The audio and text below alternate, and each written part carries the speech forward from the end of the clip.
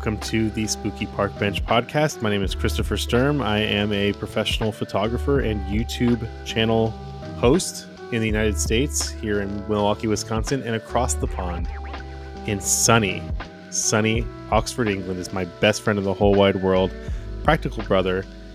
We actually are related by blood, it's true. You can see way back there in the family tree somewhere. Mike Sim. Hi everyone. Hi, I'm a photographer. I do that. I take pictures with stuff, with cameras. I've seen it. Yeah, I see them. You There's see them, proof. I do them. Happy New Year. Happy New Year to you, my friend. We're just discussing new things, primarily my face. Mike's beard has made an appearance. I have a beard. Yep. This is a visual medium podcasting, so I'll have to just describe to you what his beard looks like. He looks, you know what you look like? You look like you've entered your Bon Iver era, like you're going to go find a cabin in the woods and write an epic album. I'd like to think that my beard's a little bit thicker than his. Yeah, I think he's, his quite a patchy number. I'm also lacking his talents. I would just go and live in the wood. I'd go a bit more like Christopher McCandless from Into the Wild. I'd go into the woods and die. Yeah, that's what I'd do. Yeah, I'd just go there and die. You'll just end up in a bus dead. I realize I have no wilderness survival skills. I mean, I've barely got sort of domestic survival skills. So I'd be fucked in the wild, to be honest. No shame. I also would be. I think I'd do a couple days. I'd be all right, and then I often think about it. I romanticize about it because I'm a fantasist. So I romanticize about living in the woods with a dog, just me and the dog. You know what's funny? I think if I were to be in that situation, I think if I were to just focus and like take care of business, I'd be fine. But I think I might complain myself to death because I spent. This is not for Oz, but I spent Christmas Day this year on my own. And hey, me too. Jackie was working, and I was bored out of my tits. And I thought it was in that moment with access to the world's technology. I was still bored, and I thought I couldn't do a cabin. I'd be dead. We did so. There's a YouTube video actually about this coming out shortly. I don't know when, but shortly. We went on a cabin getaway trip in November. Or no, sorry, December. It was in December, the beginning of December. And it was fantastic. There's no Wi-Fi. There was electricity, but there was no like internet or TV or anything. So we had to just like engage with each other. Yeah. But it was great. It was really nice. It was out in the wilderness. It wasn't really the wilderness. Well, it was, but it was a very, very, very small town in the outskirts of Wisconsin in the woods. Did you make love in front of a fire? Either to Jackie or to yourself? You don't have to answer that. I'm just going to assume you will. Yeah, I'm not going to answer that. I got to leave something for the listeners to think about. But we did eat s'mores, sort of. We ended up eating them without heating up the marshmallow, which was actually pretty good. I don't know why we did that. What is a s'more? Oh, you might not. Oh, okay. Just like because we do toasted marshmallows. See, this podcast, guys, you think it's a photography podcast. It's very rarely a photography podcast. It's more of a cultural podcast across our two cultures. So a s'more. A s'more is traditionally a camping treat, and what it is graham crackers. So you got 2 graham crackers, which would act as if this was a sandwich. Don't even know what a graham cracker is. Yeah, you do. It's like it's a biscuit that is made of. You've never had a graham cracker? Is it sweet or savory? It's sweet. Okay. But it's not like super sweet. They're kind of like sweeter. God, I actually just heard a podcast that was talking about the history of graham crackers, and they're very much. There's a weird, funny history about them, and I'll have to remember and show you at some point. But please do. I'm for one day when I'm really bored. Please send me the history of graham crackers. For you, what it means is there's these two basically biscuits, and they're Yep. sweet, okay, and they're square, and then in between that, on top of the bottom one, you put a square of chocolate. So usually it's Hershey's chocolate. You'll put a square, or you can get whatever chocolate you like, and then a marshmallow, a big one, and then you melt the marshmallow, or you toast the marshmallow, as you would, and you put it on top of the chocolate, and you take the other graham cracker on the top, and you squish it together, and you squish it down so the chocolate starts to melt, and the marshmallow gets all squishy, and then you eat it. It's like a very messy, sweet sandwich, and it is very reminiscent of summer and camping and being in front of a fire and that kind of thing. Sounds delightful. It's great. I've had some really bad Good times ones with s'mores. Yeah, but we've had some s'mores. We made noodles, and we had pasta one night that we made. We took a lot of photos. We took some 4x5s. Oh, nice. Ektachrome. We brought my speed graphic out there, and then I also I shot some Provia, shot some Portra 400 220 that I had on my RB67, and drove around in the snow. Got stuck in the snow only once. And other than that, it was great. It was really awesome. I shot some 4x5 this week. Of what? Of what? Of people. Whomst? A young chap that I work with, and a barber across the road. Oh, nice. I've been, I've been doing that whole depression thing of late, where I've just been sort of wallowing. Christmas Day, for instance, I had offers to go to people's houses, and I was like, no, fuck no, I'm going to wallow. I'm going to wallow all day, and I'm going to enjoy my wallowing. That's the best part of depression, is wallowing. Which, of course, is an oxymoron, because you can't enjoy wallowing. You can just wallow in your wallowing, which is what I did. And so, therefore, I've been feeling chronically uninspired, and I was finishing editing the images for the cookbook, and when you're doing like that amount of editing, and it's monotonous editing as well. Like, you're cleaning up crumbs and fixing smudges on glasses, and and I'm not great at that. Like, I'm not great at like retouching.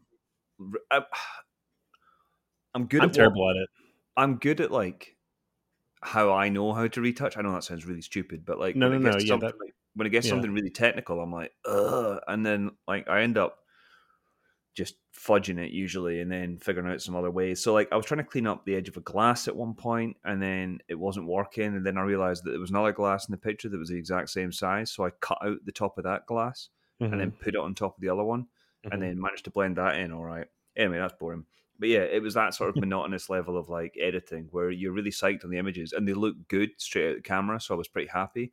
But then it's just the touching up, bit of dodging and burning and stuff, and it was hours and hours and hours of it. It was like 120 odd images, I think, in the end. God. See, this is when I've always hired an editor for that kind of stuff. Well, that's the thing. So like people, it's one of those things where people talk about, the being a photographer, and like such a small percentage of your time is taking photos. Yeah. Like it's traveling, it's setting up, it's emails backwards and forwards, it's negotiating, it's like, and then it's like you do the creative meetings and the talking about, the goals. Exactly. Yeah. And then days of editing. And editing I'm always usually pretty quick at, but this was something, because it's such a big deal, I was like, I need to make sure that this is like spot on. So it was like, almost pixel by pixel at times on certain cleaning stuff up. God. For me, like I've decided a long time ago, the creative aspect of editing I'll take care of, but the technical aspect that is like cleanup and compositing and all that stuff, I'll hire someone else to do that because they can do it really quick and cheap. Like I'll pay someone $150 to do all my images and like do a good job, and then I'll go in and do the creative edits. Because I can't. The thing about retouching like that kind of stuff, I never was interested, nor do I care about that part of photography. So I don't do a good job because I don't care about it. Well, I can be like that. And that's the thing where like, I was like, right, okay, at least if I'll put on a podcast and just do it. But then I realized I was focusing too much on what I was doing. So I wasn't listening to the podcast. And then I was like, I'll listen to music. And then I just found that music was annoying me. So I ended up just sitting in silence, just with a graphics tablet as well, just like poking away at this thing for like hours on end. Anyway, got that done, and I was like, I kind of felt a bit creatively wiped by the end of it. Yeah. And then, like, it was last week, I think. I just was like, I was going to look at a photo book.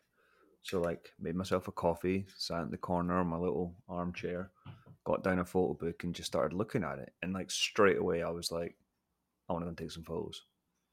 Like, Yeah. Sometimes that's what it takes, is you got to look at some other work. And then, yeah, just once I was out and about and shooting, I was like, okay, I love this. Like, it's just that it just gets you back into it, gets you back into shooting again. And like, sent them off to the lab this today, actually. So should get them back in a few days. I've probably fucked them entirely. Because that's what I do. Mm-hmm. Yeah, I mean, I did. I I took one sheet and then put the dark slide back in facing the wrong way, and then put it down, and then was recomposing another shot. Picked it up, the film holder up, and I was like, oh, I've got no idea which sheet I exposed. So I was like, I'm not going to risk it. But it was it was Portra as well. So Oh God! So it was $80 a sheet. pretty much. Someone just did that in a video recently. Was it? I think it was. Oh, it was Jason from Grainy Days. He did a video where he was talking. He was doing Oh, he's four got a by 4x. five Yeah, he's because got. he I just watched the video. yeah, and he put it because he does the backwards because the binary for like Yeah. So he his does it the work other is way around. different. Yeah. And so he did double exposure, which is funny because I honestly, before I figured out that, you know, putting the dark light in a different way will make you remember, oh, I took this already. I just was winging it. I didn't know. And I was pretty lucky for the most part, but yeah, now I figured it out. Oh yeah, you know, this is unexposed, this is exposed. I was quite happy actually at how fast I was at doing it. Like at taking the photos. Like, because I mean, I've not Mm-hmm. touched the 4x5 months, and I was like, oh, okay. And like, I'm actually weirdly that time away from it almost gives you like a bit of breathing space. Then when you come back to it, you're like, right, it was actually quite fast.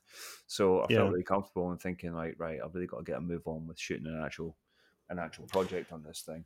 I was surprised too when I was shooting the 4x5 because we were in the snow. It was actively snowing when we were shooting. Actively snowing.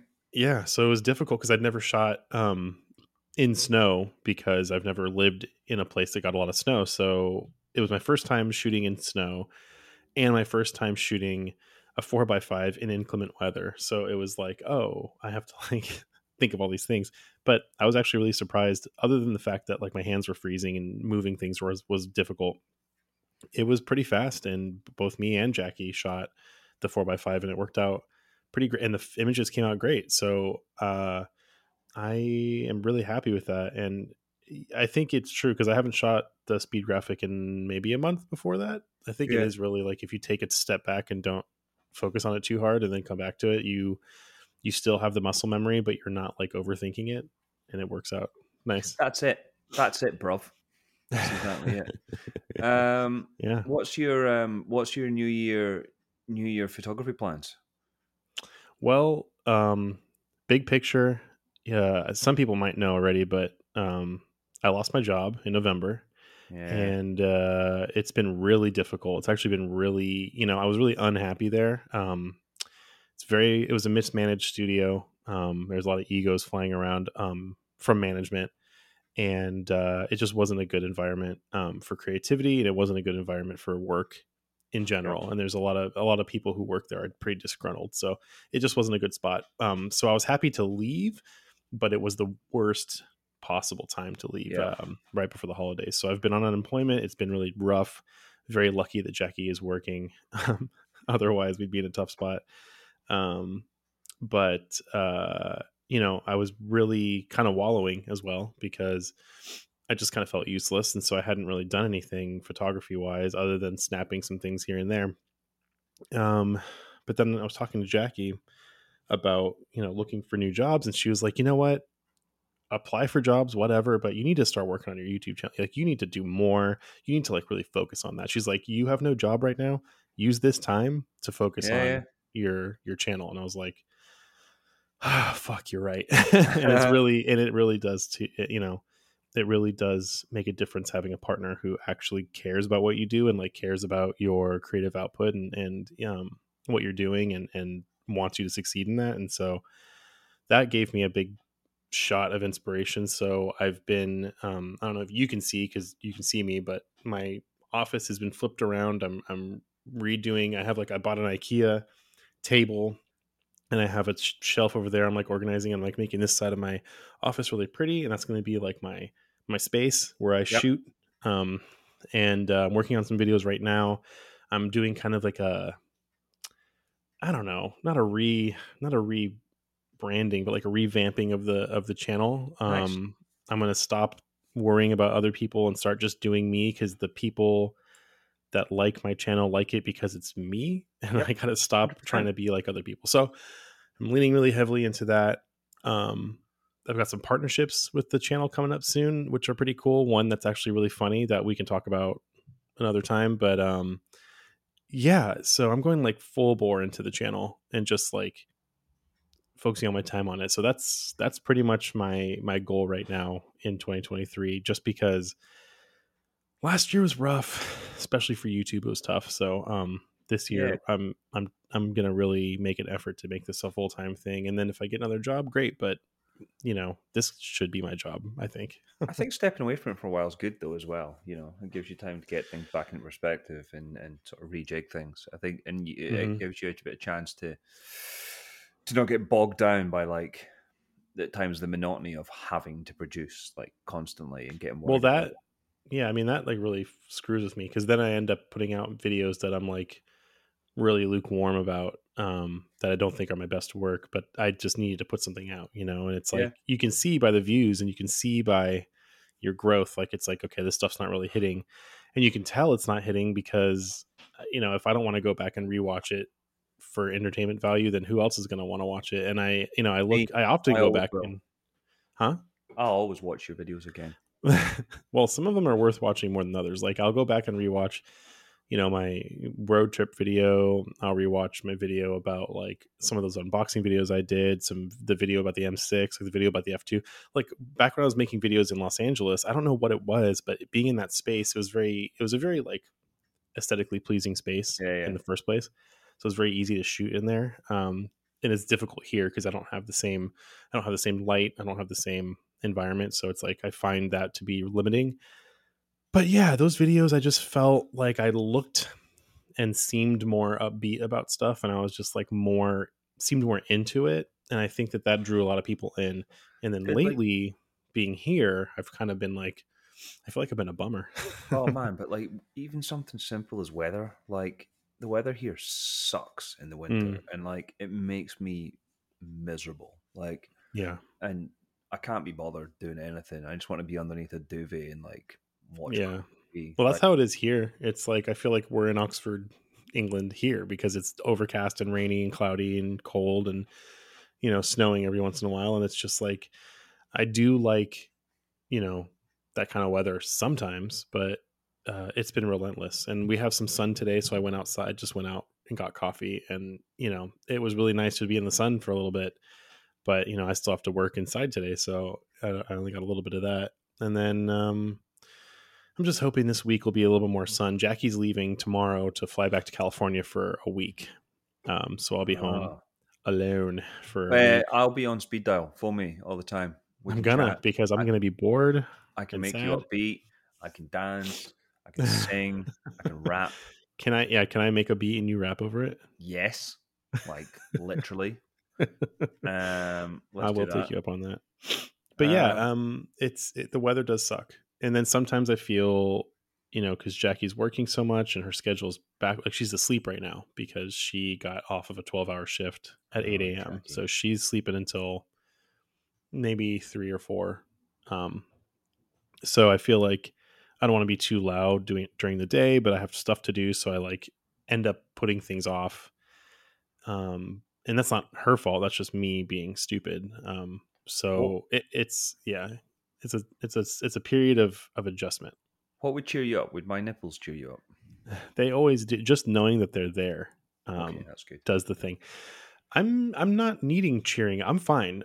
I honestly, I mean, unless there's a lottery winning at some point coming up, that'd be great. I'd quite like that too, to be honest. Do you want to hear? Do you want to hear what's really been like the craziest course of events that's been happening to me and Jackie this last couple months.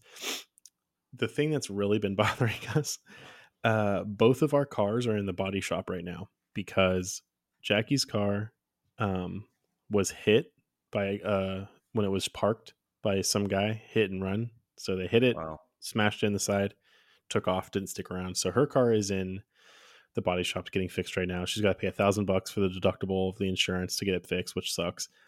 And then, so my car at the same time wasn't running. It was having some issues. Found out it was some wiring going to the spark plugs. I fixed it. I sussed it all out, got it fixed. 2 days after I got the spark plugs fixed, I'm at the post office and some older lady smashes into me while I'm parallel parking, like going, I don't know how fast past me. Obviously her fault. She wasn't hurt. I wasn't hurt. So, ultimately it's okay. But my tire exploded. My whole left side of the driver's side is all fucked up. Yeah. Oh, she hit me hard. So my car is also so both of our cars currently right now are in the shop. Is her insurance at least paying for your car? Yes. Yeah. Her insurance is covering my car. She was luckily a very nice lady. She wasn't, she wasn't mean or anything. She admitted fault. She was very apologetic. I was like, hey, as long as we're both okay, that's all that really matters. Insurance will take care of it. She's like, yeah, just gotta make sure you're taken care of. And I'm like, great. So, that was fine. And to be completely honest, as crazy it is to have both of our cars get hit and have them at the same time be in the shop, for me, it was kind of a best case scenario type situation. I needed to buy new tires anyway, which were going to be about $1,000 for 4 new tires, balancing and not anymore. Not anymore. Now they're covered by insurance. I need to get my tie rods replaced, but I think because she hit me so hard, they might have been damaged, so they're going to replace those. I had to replace my bumper, and they're going to color match it now because she broke my bumper, and my side panel that had a little scratch on it, that's going to get replaced. So my car is going to be in better shape than it was when it got hit. Every cloud. Every cloud. It's been frustrating because it's like winters here are hard because there's so much ice and snow. But yeah, having both of our cars get fucking hit within weeks of each other is actually bananas. So, but yeah, like I said, silver lining. Pimped out exhibit style new ride, so it's going to be fine. Right. Jackie's car will be fixed. My car will be pimped out. And we should be fine. And then it's like 65 to 75% of the work that my car needed will be taken care of. There you go. And then I can just worry about the other couple of things that it needs. And then my car will be like perfectly good. So, then you road trip here. You just drive across the Atlantic. And then I'm going to drive across the Atlantic Ocean in my Volvo. It is all-wheel drive, so it's possible. No problem. But yeah, so all things considered, pretty okay. Could be worse. 2023 is the year of YouTube. 2023 is the year of YouTube. It's just, I've been wanting to have it be full-time for a long time. And now that we're in the place that we're at, it just makes sense. Like, just put all my energy there, make good content, have fun doing it. Find some people that want to work with me, and just do it. Just be the Joe Greer of YouTube, whatever that means. What does that mean? Yes. He's pregnant, or not him, but Maddie Greer is pregnant. His wife is expecting child. She's with child. I saw that. I did see that on the interwebs. So they've had sex, which is cool. I'm calling it. I'm calling it now. I think they're going to name the kid Portra. Yeah, probably, or Kodak, or maybe their middle name is either going to be Leica or M6 or Bengal or Lights. Could be Kodak, Bengal, Greer. God, that's not. They're not even. Bless you. Are they? Is that team even doing well? I don't even know. I don't know anything about American football. Yeah, me either. Sorry, just football as you call it. But that's cool. Also, Corey Wolfenbarger, I think that's how you say his name. He is also with child. He's one of Joe's friends. What are you trying to suggest? I think that they had a baby pact. They're like, if 2023 comes around and we're not I don't know. I don't know what the I'm not terms doing a were. baby pact with you. I don't want to have any more babies. Jackie says we can't have any kids unless we are rich, and I agree. Yeah, I mean, right now is probably not the ideal time. Give it like 6 months, and then you'll be rich, and it'll be fine. When that YouTube money starts rolling in, then we can start popping babies out for Yeah, sure. I'm in the process of finishing putting together a portfolio to send, and I'm going to try and get myself some representation. Nice. I've always wanted to do that, and it's a mystery to me. Yeah, so I know some people, and there's because food works pretty good for it as well. So, my portfolio, I'm really quite proud of it actually. So I'm putting it together right now, and then I'll send that off because I suck at getting work. Yeah, dude, same. I get like, I never really get bad feedback. Like people always like the stuff that I do, but like I'm so bad at like chasing work up, and I'm also really bad at talking myself up. So like literally if a client said to me, "Are you any good?" I'd be like, "Yeah, yeah, I'm Well, all I right." mean, the problem is, it's you think about it like, oh, I'm good. My work is good. It speaks for itself. Work will find me. People will see my work and want to Yeah. hire me. But that's No. not how it works at all. You have to literally chase down clients, and the people that are getting all the work, the Eric Flobergs of the world, are just relentless in going after clients, and that's Yeah. what you have to do, unfortunately, because the marketing and salesperson aspect of it is the part of it I hate. I would rather retouch wedding photos for the rest of my life than have to sell myself. Yeah, I'm also really bad at negotiating money and blah blah blah blah blah. So I'm gonna try and see if I can get in with an agency. That's my Well, plan. that's a good point. The whole negotiating money thing is really hard, and I think I figured out why it's really hard for me. I don't have if I have a client on the line, right, and we're getting close to closing and agreeing on a price and agreeing on a time and having a project, I don't have um, the luxury of backing out of a project if it's Yep, not going to fit my I'm the same. scope. Yep, And so I am much more inclined to agree to a lower price yep, because that means I'm at least getting paid yep, than I am to push for what I think I deserve. yep, And that is what fucks me up constantly because yep, once if I get to a point where I'm asking like, hey, this is the budget I need to make this happen, and this is what it has to be, and the client says, I'm sorry, we can't do that, so good luck or whatever, and they walk away from the project, it's good that I was able yep. to assert myself that way, and that's how it should be. But I don't. But then I feel that as a loss because then that's income I'm not getting, Oh, dude, I'm and the I same. don't. I don't have the luxury No, or income I or don't have the savings to be able to yeah, be I that don't have picky. So the cushioning to turn work down. Like, yeah, people and don't if talk about that because people always talk about ask for what you need, budget for what yep, exactly you need and what you think you deserve, and it's like, yeah, that's part of it, but the other part of it is, do you have a luxury of walking away if you can't make that work? yeah, And some people, like, we just don't. and people, you want to get to a stage where it's you, it's a conundrum because you can, it's like, your time is money. Hmm. You've got to value yourself and everything else. And it's like, yeah, but I also need to pay my rent. So like, Yeah. I Right. am. I will like. I understand all of that on principle, and it's great on principle, and on principle, I fully agree with it. But at the same practically, it's not the same. If I It's if I not. if I if I quote someone for a day and I quote them like, I don't know, 1,200 quid or something like that, Hmm. and they're like, well, we could do like 800. Yep, cool. Like straight away, I'm like, yeah, fine, no problem. And like, Yeah, and in I my head, found. it's still like 800 quid. Now, Right. what I probably could do is go, okay, well, that's actually, like, that's not ideal, blah, blah, blah, blah, blah. But instead, I'm just like, yeah, sure. And then what that actually does is it devalues you as a business Yeah, it, because, it makes it seem that are your budgets really aren't yeah, necessary and that you do have wiggle room. Where I what I've tried to do recently is tell clients like, hey, here's what the budget is. This is what I need to absolutely need to make it work. I can't go less than this, or it's coming out of my pocket. If you can't make it work at this level, that's okay. Sorry, we can't make it that work, but that's how it. yeah, And then I say things like, you're not going to get this any cheaper at the same quality level. Other photographers are going to tell you the same thing.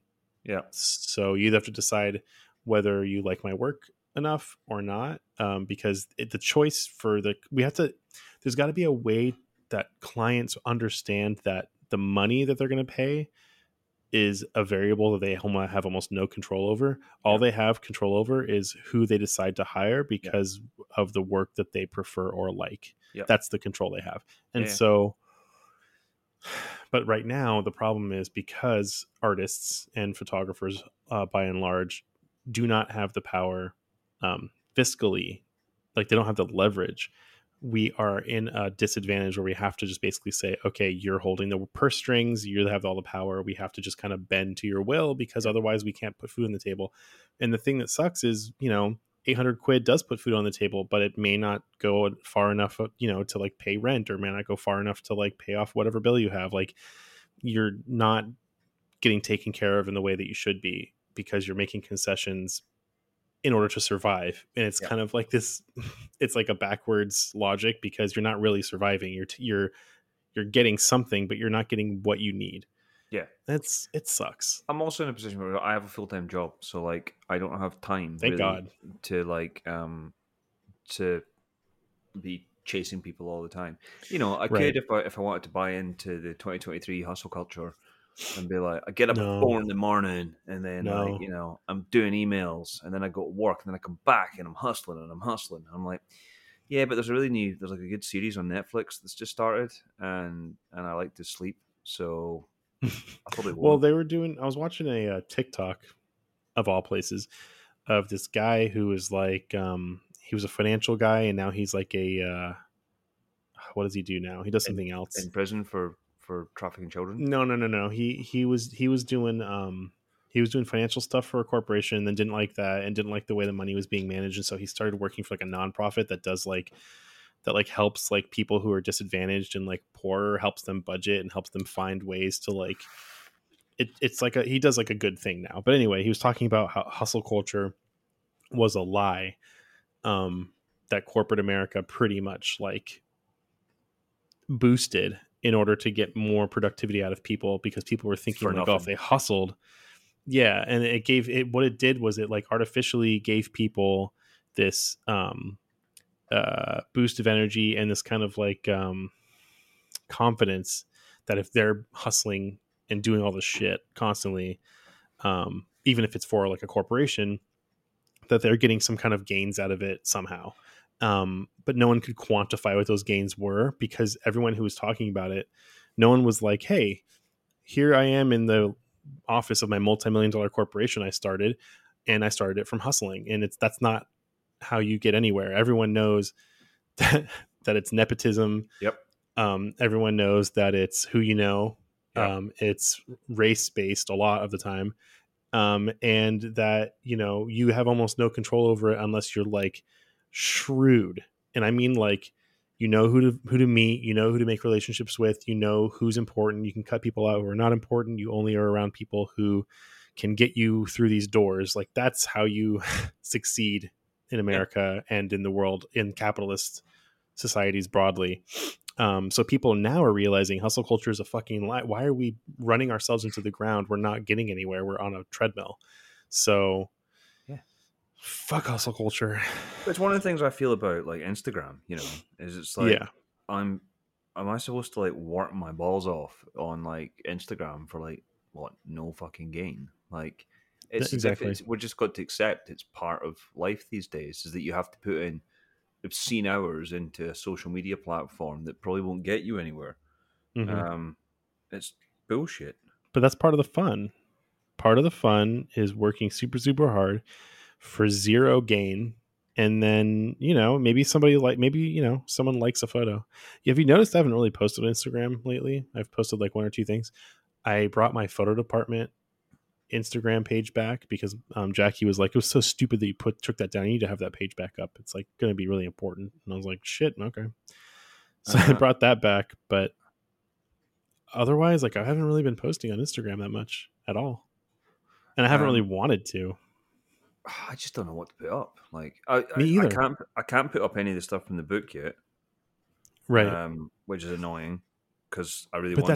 But that's the thing, dude. Here's what I realized. Instagram, Like what are you putting things up for, right? Yeah. Like, I mean, if you like, have nothing to show, well, that's the then fuck thing. it. So what, like, it's also, I've said this before, like, if I put stuff up on my page, like, it's of no relevance because people then need to find me. What I need is for other people to show my work.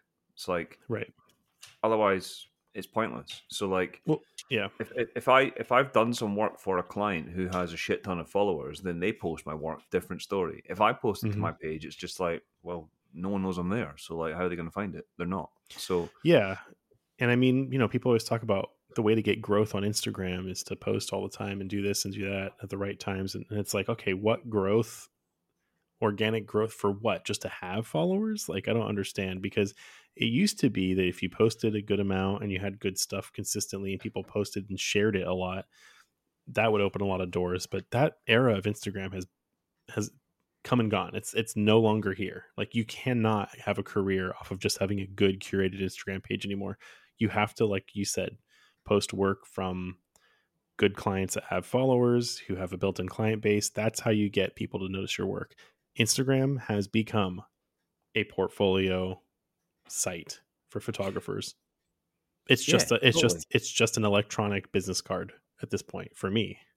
Um, for the photo department, when I post new videos, I'm going to post little clips and photos on the photo department Instagram page so that people can see that there's new videos up and that people are aware that the page is going, and that's it. That's all it's for. It's not for quote unquote organic growth, because there's no organic growth to be had on Instagram. You're not going to reach anybody who gives a shit on Instagram past a certain point, Also, It's Instagram's dead. Instagram is dead. That's your hot take, right? So here's the thing. Hmm. Got some questions. Oh, we got questions. I miss these. I love when people send us questions. It's so fun. We have 3 questions, although one's a two-parter. Okay. This is a good one, which is actually something we mentioned earlier Hmm. on. It is, how do you balance photography brackets art versus photography brackets professional service, or is there a difference? I would say there is a massive difference. One of which I touched on earlier on in the podcast, which is that work is, you're often not doing something that's your vision at all. It's for a client, and you have to put your artistic side into it, your creative vision into it a lot of the time. But there's usually art directors, there's stylists, there's illustrators, there's whatever else. So there's lots of other people giving input, and more often than not, your job is to light something correctly and press a shutter. Hmm. So you need to put your creative ego aside sometimes, and often when you're editing, you might have to edit to somebody else's style or standard, Hmm. and you're not doing it's not your work, if you know what I mean. And it can be monotonous. It can be exhausting, and it can it can start to eat away a bit at your love of photography, um, because it's not your vision, it's not your plan. And that does not mean that it's not joyous at times, and it's not a luxury, and it's not a gift to be able to take photos for a living. It's just that it's not the same as conjuring up a project in your mind, or shooting a portrait or whatever on a whim, or getting out 4x5 or whatever it is, and just making something you want to make, sure, like solely for you, in any way you want. And I think the important balance is having ways to keep yourself plugged in to the creative side of it. Like I said earlier on, like, after spending a month on a photography project for a client, um, I felt distanced massively from my love of photography. And that's why photo books are really important to me, because it's a way of getting back into it. It's a way of inspiring me again and getting back into the romantic side of it, as opposed to the pixels on an iMac, where you can be proud of your work, but also it doesn't bring you the same joy as like scanning a battered 4x5 with some dust on it and scratches on it and being like, this is cool, this is real. Yeah. That's where the joy is at. I think and a set can be stressful, like super stressful. It's not like you taking your time and making your. It's like you're people managing as well as taking photos. I'm only saying this in my experience of photography. Like, there's lots of different types of commercial photography that will make you money, but most of them are you're not working for you. Like, you're really never working for you. So I think the main difference, in my opinion, is that one is you're doing client based work where the client has the final say, and the other is your vision. Do it however you want. Shoot it on a half frame. Doesn't matter. Like, anything goes, and you have all those options. But I think the key is to be always be plugged into the things that make you want to create. Yeah, well said. I think that you pretty much nailed it. The only thing I'd add to that is your art photography versus your work photography. The way I view it is, when I'm shooting for myself, when I'm developing my own work, I'm trying to develop a body of work that I then can be hired to do. So, like, if for instance you hire, let's just say for the sake of argument, Joe Greer, because you want Joe Greer to photograph a a car for you or something. Joe Greer gets hired to photograph things that look like what he photographs because his style has been well documented. He's very specific in what he shoots, and that in that way, when he shoots something for a client, he gets to shoot it the way he wants to, because that's what they're hiring him for. And that's what I think you should use your time. And when you're shooting for yourself, and if you want to shoot professional work that you do love, you have to really make a strong showing of your work that you do personally. And that's the only way. Like, I've been very lucky that in the past I've had been hired by clients who are like, we love your work, we want you to do exactly what you shoot, exactly how you do stuff, we want you to do that for us. So the creative vision is totally yours, and then the details are for us, like, whatever the product is or whatever. And that's really the way you can balance it perfectly. It's hard to do that because you have to really want to shoot for yourself and really want to build your portfolio up. But that's the perfect way to balance it, because in the end, if you can do that, then you can start getting jobs where you get to be yourself, and those are the best jobs. Like, and I'm not saying they don't come along, like, they do. It's totally. just that the majority of the time it's not the case. It's right. And like this way of working has become very apparent to me as like what I need, because this last job that I had, it did pay the bills, but I was creatively divorced from what I was doing. I mean, you start to hate your fucking camera. Yeah. I don't want to shoot another Canon R5 for the rest of my life, because that's what we use in the studio. You start to like, and as that starts to happen, and like the days get longer, and like the day goes on, and then it's like shooting, your brain switch off.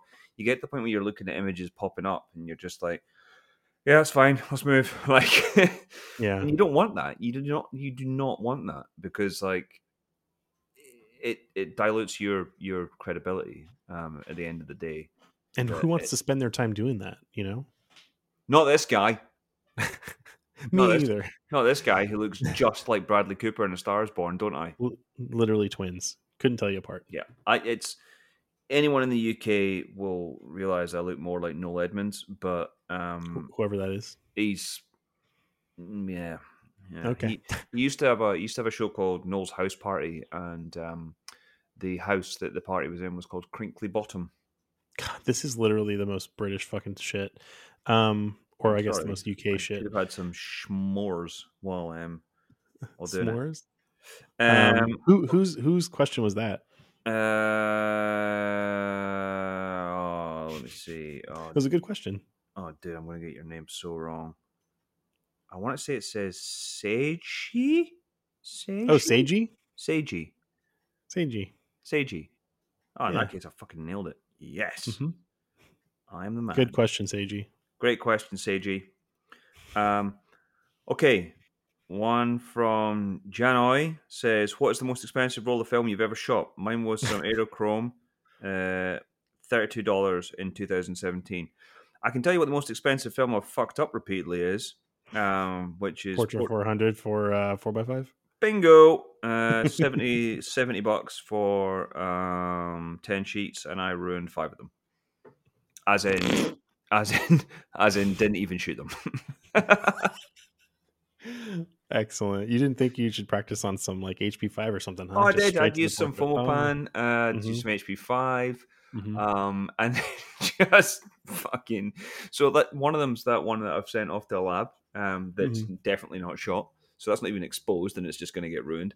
I've ruined 3 in the dart bag, and then I shot the other side of the negative, and another one I loaded it wrong. So you red scaled it? Yeah. Did it turn out? No. Okay, because me and Jackie went shooting, and she loaded some Ektachrome for me. It was her first time loading 4x5, and she did a great job, except that she put my sheet in backwards, so I ended up getting red scaled Ektachrome, which looks very spooky. Yeah, but you've also got to overexpose it a little bit, don't you, for it to be exposed correctly? You do, and I don't know what I was doing that day, but I overexposed it a little bit. I think because it was expired by a little bit. Yeah, because I probably underexposed the image anyway, so it was just fucking nothing. So that was good. So yeah, that's 35 quid. Gone. On really expensive, lovely film. So yeah, there's your answer for me. So for me, my most expensive film. So I currently have some, and I shot a bunch where it was still available. But Fuji Natra 1600, I have 2 rolls left in the freezer. I've shot, I don't know, a few dozen rolls. Back when it was still available, I think they were like 7 or 8. No, wait, it was like $12 or $13 a roll. I got some from Amazon. I got some from a local shop. And then the 2 rolls I had, I bought from a local shop, I think in 2017, and they've been in the freezer ever since.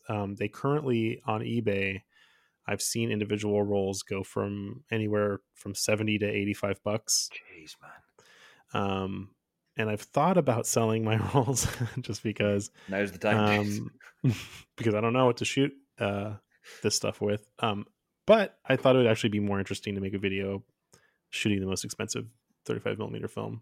Correct. So, and someone from the Patreon will be winning the other roll. So I'm going to shoot one roll, and I'm giving away the other roll. So I don't know if you are interested in purchasing, or I'm sorry, in winning a free roll of Fuji Natra 1600. I'm doing that very soon. So you should join my Patreon. Patreon.com/photo departure. Really good. Yeah. I'm not on it enough. Which is probably a good reason to join it, actually. The Discord. Yeah. The Discord, yeah. So there's a Discord community, which I made the Discord for the Patreon, thinking it would be a cool extra thing that people would like. The Patreon itself, it just kind of sits there, but the Discord is every day. It's super lively. There's people in there talking all the time, sharing ideas. I've made a bunch of new friends because the people in there are fantastic, and I'm not in there all that often because I forget to go in, or I'm busy, and then I'll go back in and I'll have to catch up on a bunch of conversations. Yeah, man, there's a lot to catch up on. That's the thing. And then I always feel like I'm just like gate crashing. So like I just sort of man, they love when you're in there, so you should definitely pop in more often. Thanks, man. Means a lot. It's true. You're there's a spooky park bench thread or room or whatever. It's true, there is. Right here, channel. That's text channel, and whatever we talk about all sorts of stuff in there. There's a music nerds channel. There's a share your work channel where people share their work. No nudes on not yet, but there's a lot of good stuff in there. There's video stuff. I talk about YouTube stuff. There's a coffee channel. It's just a really cool. So cool. Just do it. It's cheap. But anyway, Last question. $75 a roll. That's expensive. Last question from Austin. Armbruster? Huh? Armbruster? The very one. Oh my god, love that guy. It's a two-parter. Mm-hmm. They're 2 separate questions, actually. It's not a two-parter. It's just 2 separate questions. Okay. Tips for finding subject matter when making photos. Now, this is good, actually, a good question and relevant right now because, Austin, I have had an idea for a 4x5 series, which is I want to shoot, hear me out, elderly people in the favorite room of their house, but nude. Okay. Okay. I'm going to give you my justification for it. I'm waiting. Okay, so I had this idea. It was when I was thinking about like it was somebody was telling me about their grandfather and like how their grandfather's really ill and like how he can't be looked after and blah blah. And I thought, right, okay, well, that blah blah blah is not just dismissive of somebody's dying grandfather, but sure. I was thinking about we all assumed the whole like circle of life, right? Mm-hmm. And how we're born helpless and we die helpless, right? The majority. If you live till like very old age, you die pretty much helpless half the time. Mm-hmm. And I thought we're born naked in this environment, and we spend our entire life cultivating these things, and we create this. We build a home, and then everyone has a favorite room in their house, and it's this room that they've created, right? So in many ways, it's like in a very crude way, it's the womb, it's the place where you're safe and comfortable and homely. And then I thought, what I want is then the vulnerability of these people. And the best way to be vulnerable most of the time, most people are vulnerable most when they're naked. And I'm not talking about some like old lady sitting with her legs wide open here. Like there'd be some dignity involved in these photographs. Sure. But I was like, how the fuck do I go about finding these people? You can't just go up to some old lady in the street and be like, hey, I want to take a picture of you. Do you want to take your clothes off? And then I thought, well, I could probably. There's probably like dating websites or something for like old people. And then I thought, well, maybe there's like old porn stars. And I thought, what about life models? Yeah, but I'm really not sure. I've got this idea in my head. I've got the images super clear in my head. That sounds wrong. But I finding I've had so many ideas for like portrait ideas for projects, and the thing I find, even though I'm generally pretty good with people, there are always projects that involve a certain level of vulnerability, and I need to check that I'm not being exploitative as well. Yeah, but I mean, it's pretty the checks and balances for that are pretty quickly.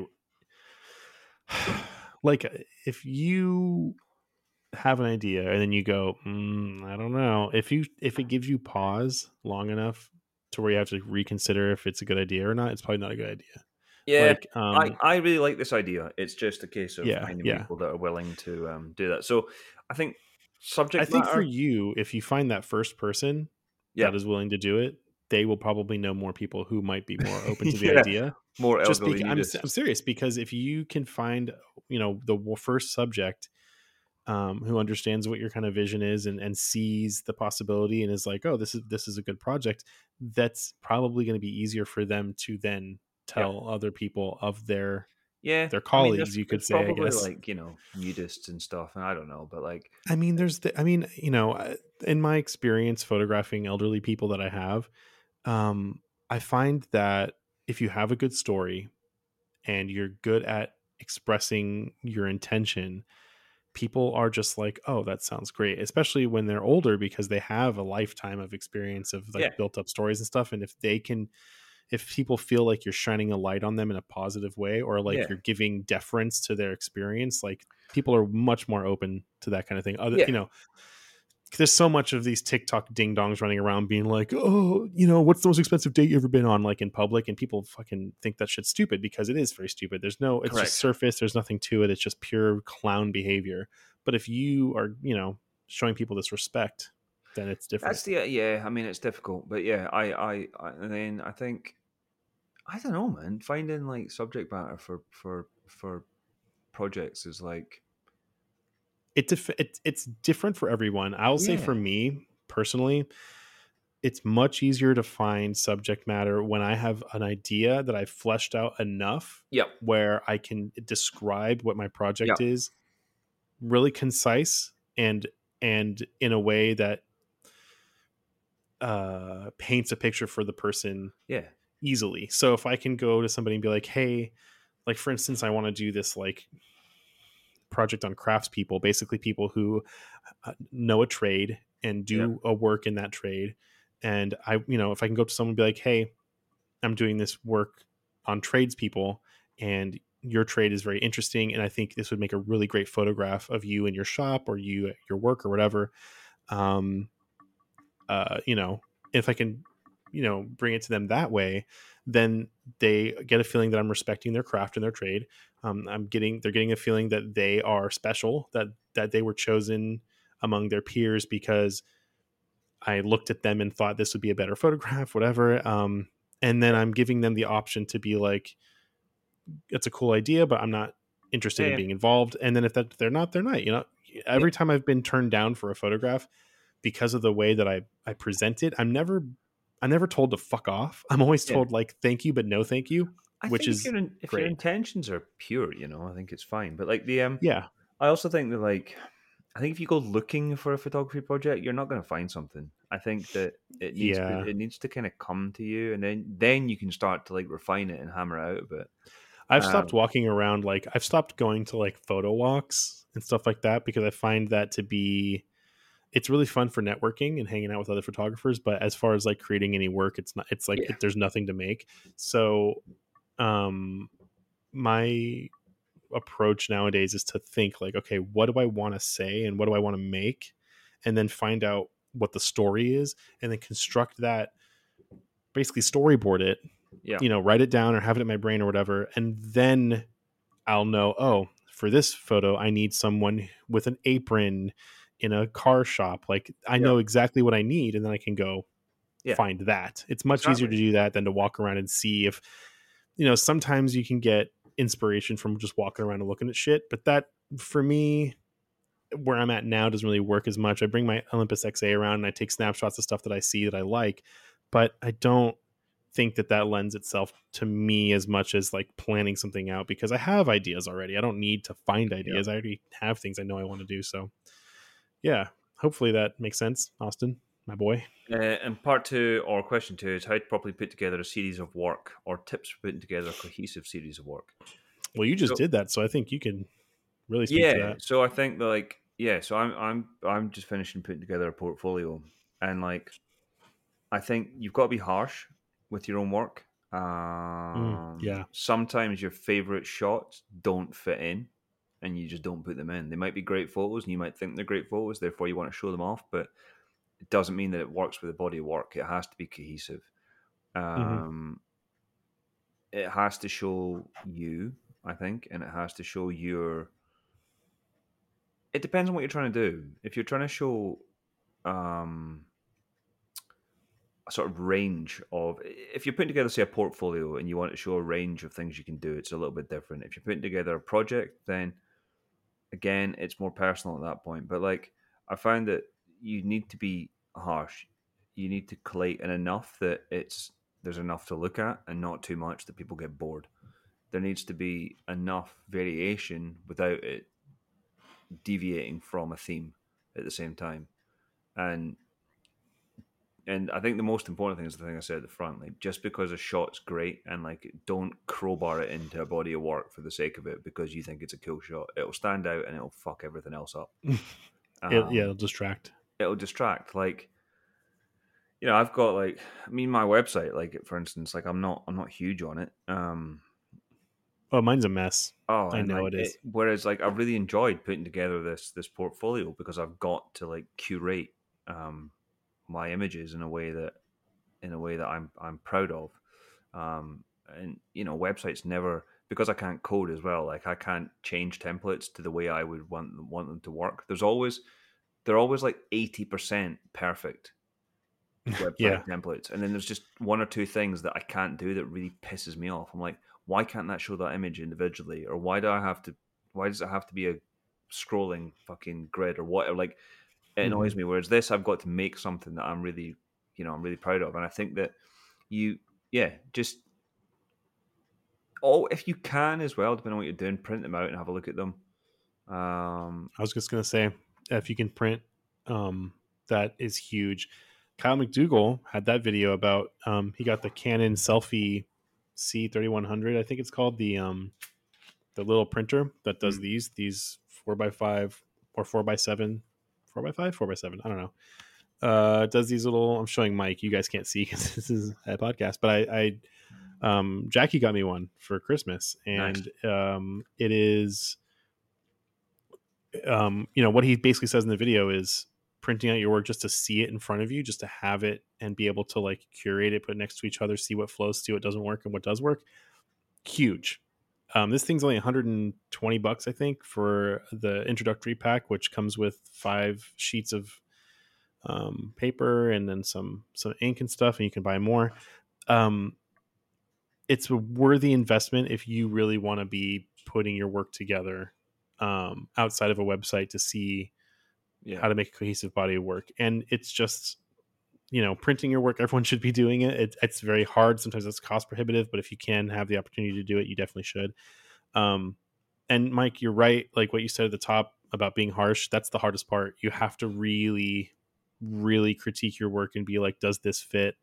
Because I think my website right now, if you go look at it, it suffers from a lack of discipline when it comes to curating my work. I'm bad at it because I want to show my favorite work, but sometimes my favorite work doesn't fit into what I'm trying to say. Yeah, I mean, all my like little personal projects and stuff where I've shot some like my favorite stuff is stuff I've done for myself, but it doesn't work on a commercial site at all. Like it doesn't go on there anywhere. So like, on my front page, there's literally a fucking picture of a stool in a room. It was like a B-roll shot. It was just like a random shot that I took. It was like when I was setting up that room, that shot for some portraits I was doing. And I really like the way it came out. I think it's a great photograph. I think it's very interesting, but it doesn't fucking fit with my photographs. But I stick it in there anyway because I'm stupid, and it's just I think people look at that and go, "Why is that there?" I think Well, anyway, look, those were great questions, and actually, in terms of a way to end the podcast, bringing up Kyle is great because Kyle McDougall has become a father again. Really? He has. Yeah, he's. Did he announce that? He didn't announce it. Did you just spill the beans and you weren't supposed to? If you're Facey B friends, like we are. Some what friends? Facebook, Facey B. That's incredible. I saw it on that, and then I texted him to say, "Congratulations, man," or something along those lines. I might have done a swear. I'm not sure. Congratulations. You fucking bearded fuck.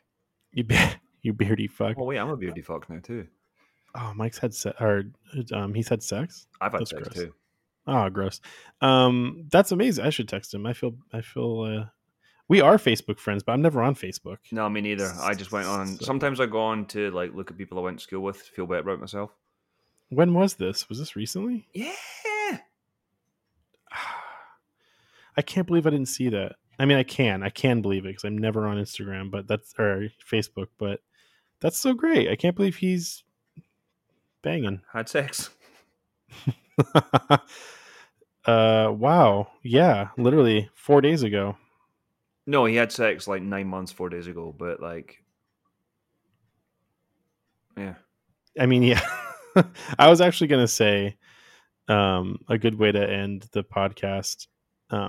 I mean, this is a good way to end it, but I was going to bring up our friend Michael Hoagland. Oh, fucking what a penis. I mean, honestly, that fucking guy. I mean, he messaged me. Yes, I showed you. He messaged me on my photo department page because I brought it back. And he messaged me and he said, "What's up, Coke bottles?"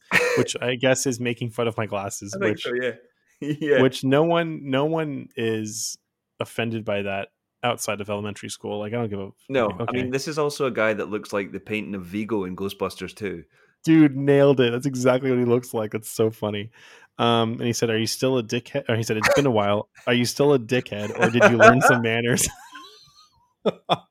He emailed me like about a month or so ago because I blocked him on everything. Basically, dude, I will occasionally interact with him when I'm bored and just wind him up, which is really easy. Right. I just blocked him. Yeah, but see, you live with somebody, so you've got someone to actually talk to. I live by myself, so I just like to talk to. I just like to talk to Vigo the Destroyer on Instagram. Talk to me. But it's funny because. Anyway, if you come across this guy, he doesn't get any of the jokes I'm constantly making. Like, no, at times he doesn't have. I'm actually engaging in conversation when I'm just winding him up. There's no nuance. There's no understanding. He's a complete moron. And he's a bad guy. We should start doing a regular shout out to, if he comes anywhere near you on Instagram or any social media, block him straight away. Like just an up the top warning on the podcast. As always, if you happen to come across Michael Hoagland or Hoagie or whatever, the most dangerous man in photography. He is the most dangerous man in photography. He's probably the most dangerous man near a school as well, I would imagine. Yikes. God, probably. But yeah, he's a bad person. He's bad faith actor. He's not nice. He doesn't understand reason. He harasses people. You get good eggs, and he's a bad one. He's a rotten egg. Toss him in the garbage. So anyway, I just thought we should check him in. So hey, sorry for Michael Hoagland, if you're listening, which you probably are because you're an insufferable human and you just live in your own cesspool of hate. Hello, I will not be responding to you on Instagram. In fact, I've blocked you. And please. I'm not going to lie to you, Michael. I might still be up for a chat every now and again. You can always reach out, I'm sure. Mike, please seek help. Me or him? No, you're very even keeled. I think you're tip top. Oh, thanks, Michael Hoagland, though, he could use.